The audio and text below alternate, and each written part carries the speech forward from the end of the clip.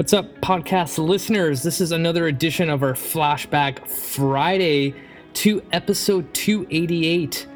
Anxiety is a bitch. I wanted to bring this up because I personally have been dealing with a lot of anxiety, and it's timely that this episode popped up on my memories from a year ago. So without further ado, here is episode 288.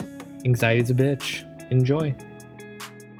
The actual topic I want to talk about today is this topic that is close and dear to my heart: anxiety. You know, the nice thing about having my podcast is being able to reach out to listeners and getting their feedback. So I want to give out shout outs to everyone who's DM'd me through Instagram or messaged me through Facebook. You know, just giving kind words that this podcast has helped them, and just goes to show that I need to reach more people.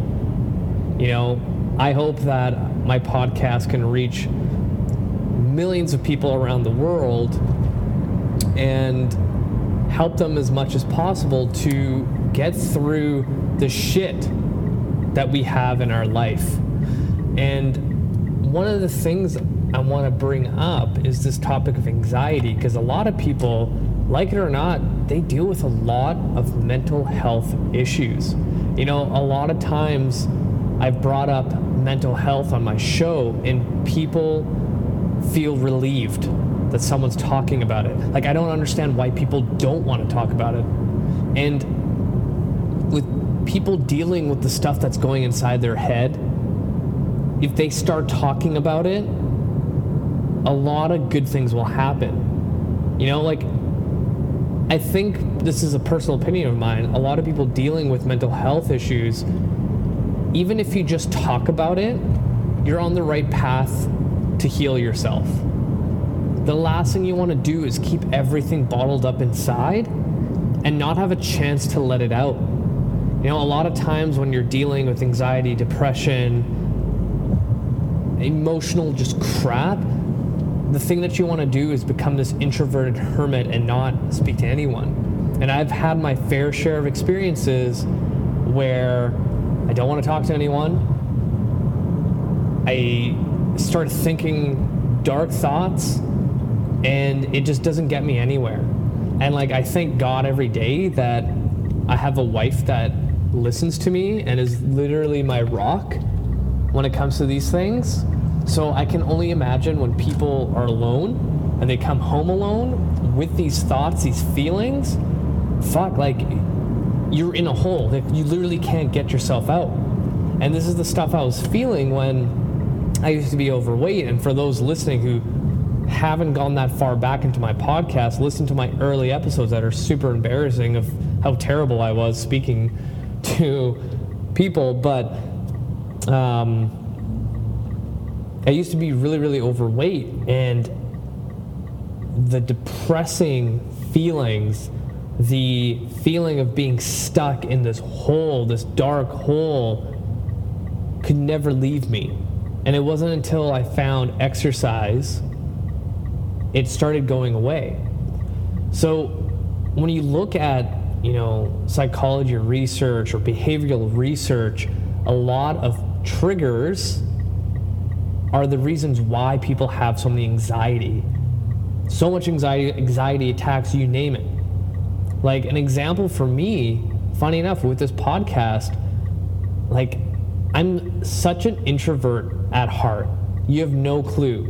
A lot of times when I meet people, they just think I'm this like outgoing person, and I can do it, but it takes a lot out of me. Like, it just drains me to a point where when I come home, the last thing I want to do is talk more. But I hate getting out of my comfort zone, but I know that's where my growth comes from. And that's why I've, you know, year after year, I always try to push myself out of my comfort zone. And I think this is why I'm so good at what I do. And when I first started this podcast, I was way out of my comfort zone, way out of it. But I forced myself to interview these big names in the industry, and probably for the first like 50-ish episodes. It was a lot worse in the beginning, but I had so many anxiety attacks where I didn't want to interview. I just didn't want to wake up. I lost sleep the night before. I wanted to throw up. I wanted to like just go into my closet and curl up into a ball and not do the interviews. But then the moment I started talking to a guest, I was like, what the fuck? Why do I feel like this? When you look at the research when it comes to behavioral psychology, a lot of people who deal with anxiety, it comes down to what their triggers are. And when you start, filtering through a lot of the information out there, a lot of these triggers are dealing with stress. Work stress, spouse stress, stress in general from every day. It builds up, and a lot of times people dealing with anxiety, they don't know how to filter it out. And honestly, I think, again, this is a personal opinion of mine, I can be completely wrong, but it almost seems like almost every single one of us who's chasing some sort of fitness goal that has failed over and over and over again, we all deal with some sort of anxiety, depression, some sort of mental health state that's not, I want to say good enough, but not at a point where we can function to be successful. It's a block. Like, we have a mental block against us, and it's like literally just running into a wall over and over and over again, and you can't get past it. Winston Churchill had a really good analogy for his depression, and he would describe it as like a black dog following you down the street. And as much as you try to walk faster, run faster, that dog is always behind you, reminding you, hey, I'm here. Where the fuck do you think you're going? And I always talk about the bigger picture, and like the last year I've been really putting the points together. And if you really think about it, if the stuff in your head doesn't like function the way it should, how do you think the rest of your body is supposed to react to that? Everything stems from the chemical balance in our brains. If the stuff in our brains are not functioning properly, the rest of our body can't comprehend what's going on. People that are successful at exercise tend to be happier, tend to be more outgoing, tend to be people that seem like they can just do anything.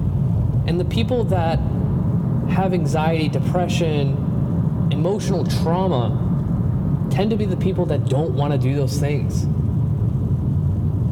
If you look at exercise research, it's astonishing what it can do to change the chemistry in your brain. All the endorphins that come out when you start exercising are like your natural painkillers. And you can find research that shows that these endorphins show up with a mere 3 to 4 minutes of exercise. Like, that's fucking crazy to me. And I remember reading this, I'm like, we need people moving just for 5 minutes a day. And this is why when I'm in the clinic, and this is a huge thing, because a lot of times when people are injured and they're at the same time trying to lose weight, but they have another thing against them, their injury. They could be coming off a shoulder injury, low back pain, whatever it is, but now they have another hurdle. Can you imagine how defeating that can feel, being a person that's overweight with an injury and you have everything against you? Like, fuck, that is, I can only think about how difficult that can feel. This is why I encourage every single patient I see, I tell them, like, all I want you to do is the exercise I've given you every single day. And then something as simple as a CARS morning routine. So if you don't know, CARS is an abbreviation for controlled articular rotations. Basically, it's a fancy way of saying we're going to move your joints the way they're designed to, over and over and over again. So I tell people that when I show them this CARS routine, I tell them, I want you to do this every single morning. If you do 3 repetitions of each joint, meaning your neck, your shoulder blades, your shoulder, your T-spine, your hips, your elbows, your wrists, your knees, ankles. It'll take you 5 minutes. It might not seem like a lot, and a lot of people brush it off, but the patients that do it, like the week after they come, the month after they come, they've changed. Their chemistry in their brain has changed.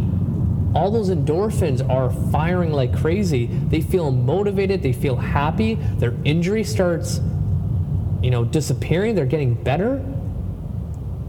The mental side of this whole fitness and health game is huge, huge. I've seen it time and time again.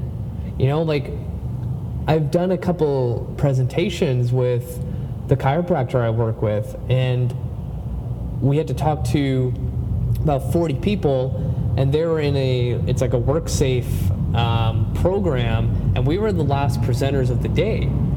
And it's like 3 o'clock on a Wednesday afternoon, everyone is tired, grumpy, and blah, blah, blah. And all we did was talk about the benefits of exercise and movement, and I showed them the CARS routine. Within minutes, people were laughing, people were happy.